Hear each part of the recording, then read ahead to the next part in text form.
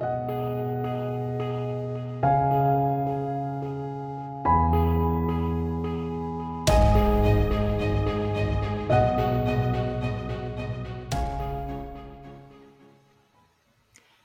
I'm Michael Watson, and this is the Influence Watch podcast. Expanding access to high-speed internet. It's a trendy cause that the COVID-19 lockdowns and school closures made urgent.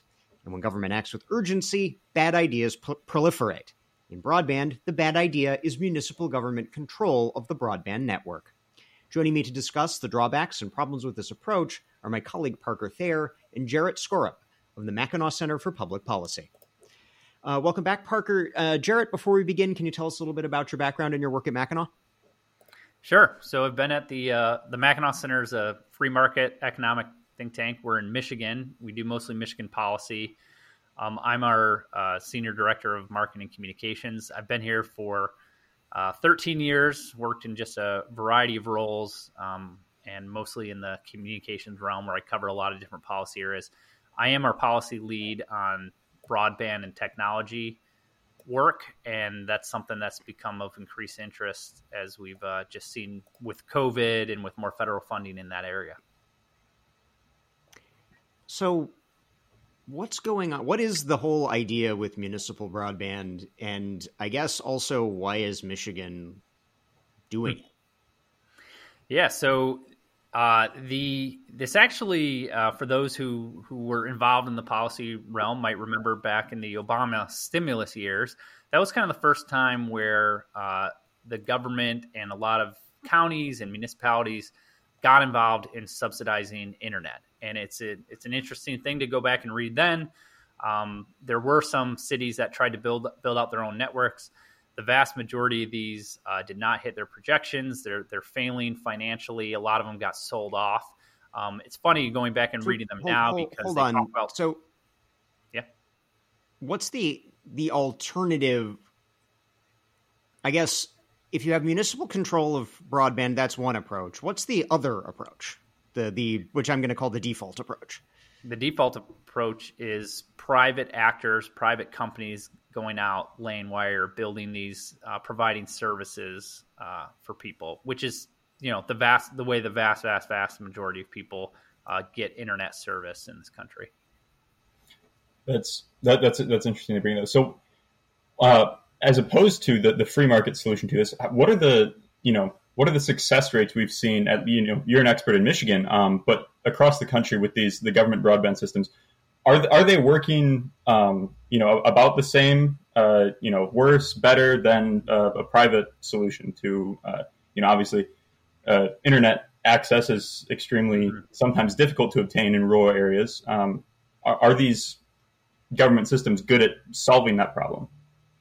They're not good at solving the problem. So there are a variety of studies where we look at what were they projected to do and how well did they do that job. And we should kind of separate two things. There are these areas that are really rural, where they're hard to reach, where, we're probably not going to see high-speed internet there without some type of government help. And we can debate about what that is.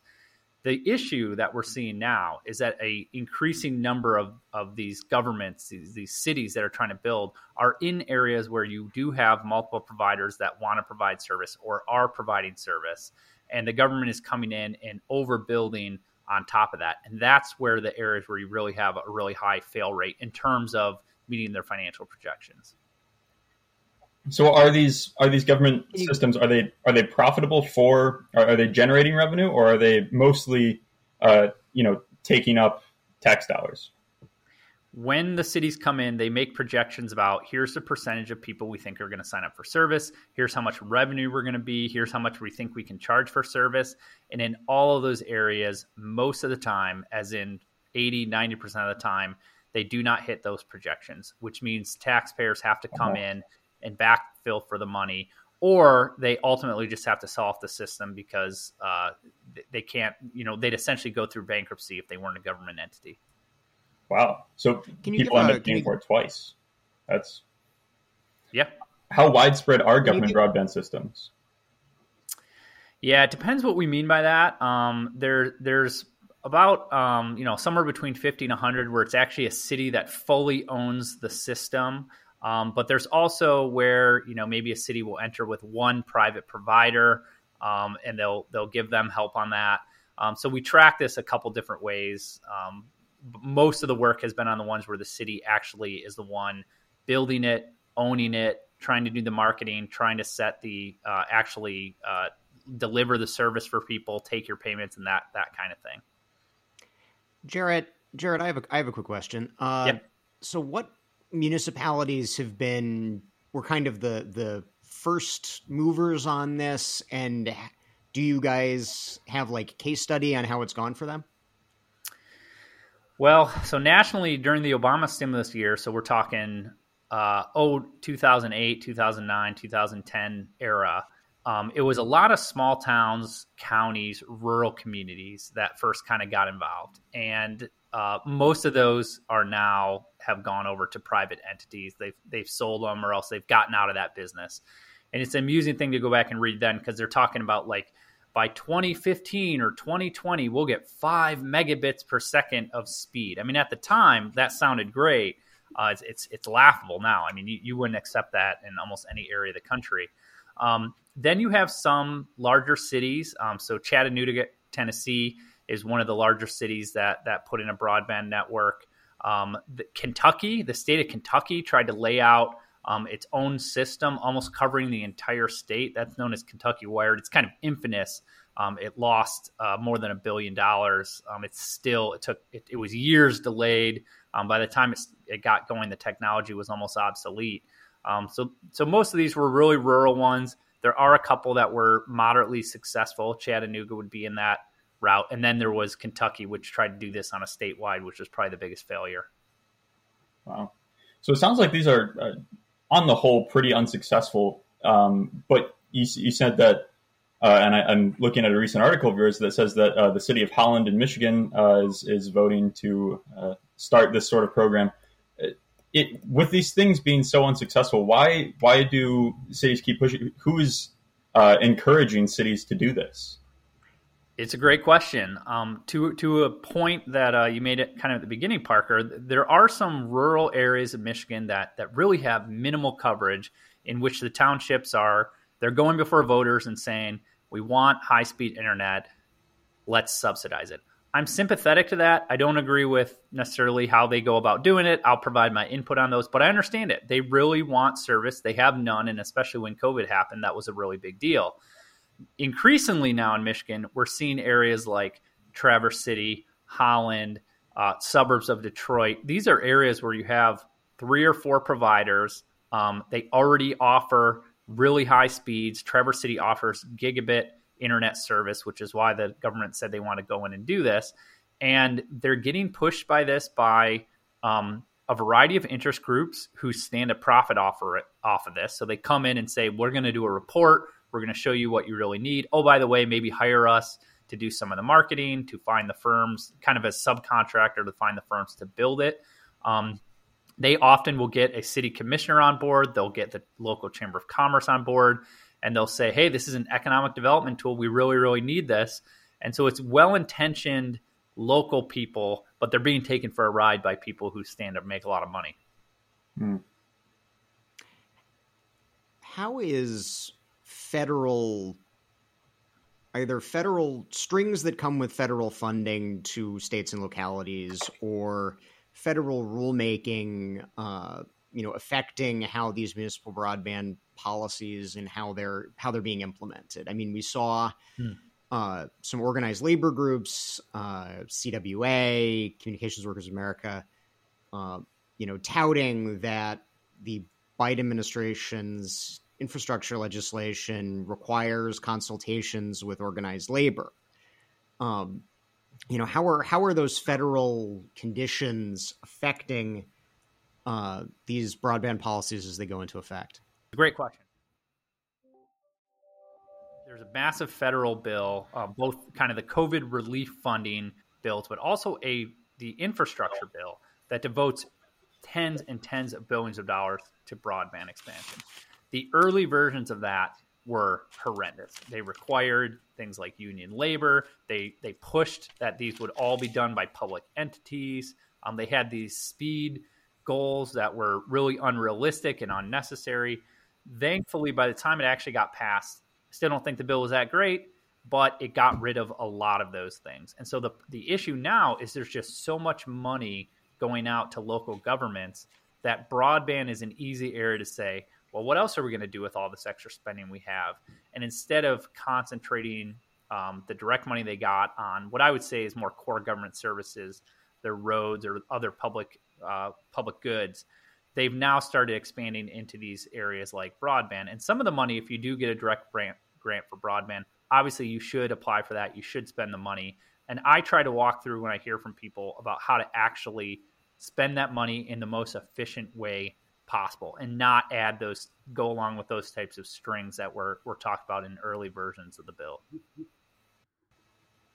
Parker? That's very interesting. I see one of the great quotes that you have in a recent article of yours talks about how using targeted subsidies rather than building a whole new network is the way to go on this. You just mentioned the direct grants for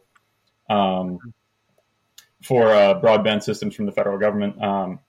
But you make a great point that food is more important. In the article, it says food is more important than broadband internet. But to provide food to people who need it and can't get it, the government doesn't build its own grocery stores. It uses food stamps. I think that's an excellent point. Particularly, and that applies universally to things like public schooling and healthcare.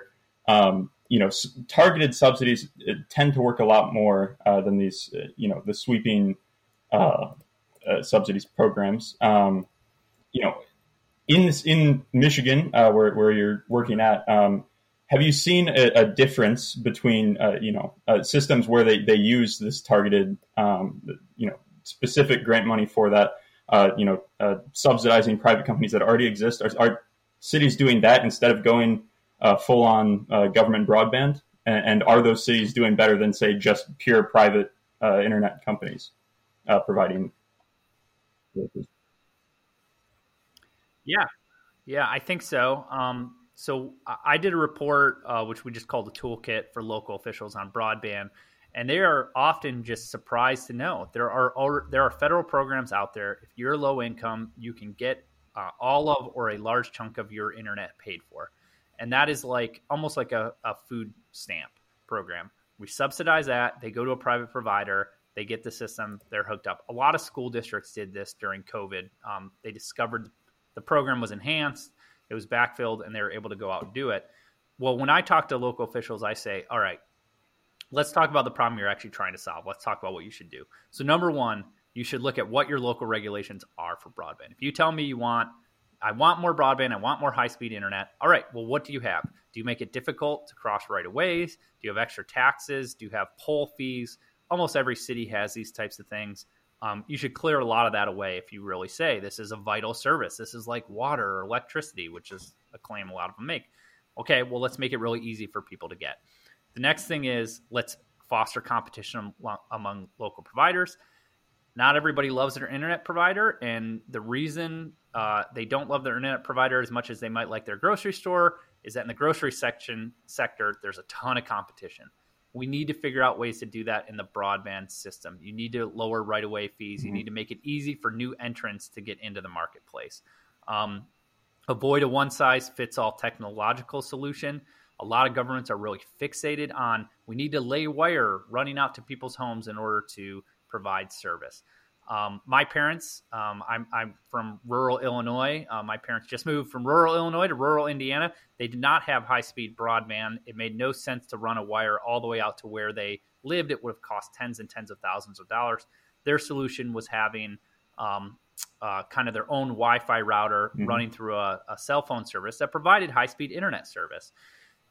Offering that up to these rural townships or subdivisions is a much better technological option than what's been doing. And then at the end of the day, to your point, if you do have specific people that you need to offer subsidies for, the elderly, low income, or they're just in an area where they're not going to see a provider, then okay, spend a lot less money on subsidizing a private provider to go out to them than you would on building your whole own network. So it sounds a lot like the broadband internet the situation of rural areas is often a product of the regulatory environment they've created for themselves. Yeah, I mean there are some rural communities that make it very expensive or difficult to run wires or build or cross roadways, especially at the county level. And if you're doing that, then I think you're not really serious about providing service to people. But the unfortunately the route that a lot of places going. So Traverse City, Michigan, north of where I live, that it's kind of a mid-sized city in northern Michigan, highly educated population, relatively wealthy, kind of surrounded by really rural areas. They've gone the opposite, which is what more cities are doing nowadays. So they didn't do anything about their regulations. They actually had companies come in and say it's too highly regulated, it doesn't make sense. They denied permits to companies to come in and lay their own wire to provide service. They said, okay, we're just going to build our own network through our energy provider. So they did so. And here we are, we're 3 to 4 years into this. They are half their projections of the number of people who signed up. They're less than half of the revenue they said that they'd bring in. They're a year behind where the build is at. And at the end of the day, even for the people they are offering service for, their prices are almost identical to the local providers already. So we spent tens of millions of dollars on this network that's already needed 2 bailouts, and they haven't been able to do it because they didn't want to do a lot of the basic work at the beginning. They were incessant on starting their own network. And I think lots of other cities are going to be doing that with all the federal money coming in, unfortunately. All right. So I guess one last question before we go. You mentioned that a lot of these programs are sort of backed by interests that stand to profit. What are some of those outside groups? I mean, maybe if we want to use Traverse City as an example, or pick a better one if there's a better one. Yeah, in Traverse City, it's a group called Fujitsu, which is essentially a technology company, but they also offer some marketing services and things like that. And the irony of that is that was one of the groups that was involved in the Kentucky Wired program, which wasted hundreds and hundreds of millions of dollars and ultimately built a very poor network. And so a group like Fujitsu or some of these other groups will come in and offer their services to the city. The city has commissioners that don't really have the expertise to know how good of a job they're going to do. They give them a contract for it, usually just to say, well, how many people are interested? And then there's no repercussions if they overshoot the assumptions that are built into the report. And local officials just aren't really set up to analyze or deal with that. And so we see this happen repeatedly again and again and again. And I often get calls from local officials saying, how do I respond to this? Because I have my chamber coming in saying, we really need high-speed internet and no young person is going to live here without it. And then I have to explain, here's how to do all the tough work that's actually required if you want better internet and more people to come to your city without putting your taxpayers. Sounds like there's a network of professional bridge salesmen going around the country. That's exactly what it is. In this and many other areas of government. So anything else either of y'all would like to mention before we let you go? Maybe Parker go first. The last thing I'd mention is that this is coming to a city near you. There's so much infrastructure money that a lot of cities will want to be spent. There's so much federal money. This is the most money anyone has ever had in the history, almost no matter whatever town you live in. And local officials should really watch out for it and figure out better ways to use tax dollars more efficiently. Well said. Thank you for joining us, Jared. Yeah, thanks. Thanks again to my colleague Parker Thayer and Jarrett Skorup of the Mackinac Center for Public Policy for joining us. That's our show for this week. We encourage our listeners to subscribe on Stitcher, Apple Podcasts, or Spotify. And if you have subscribed, thank you. And please leave us a 5-star rating. Those ratings really help us find new listeners, especially if they come with a positive review. We'll see you all next week.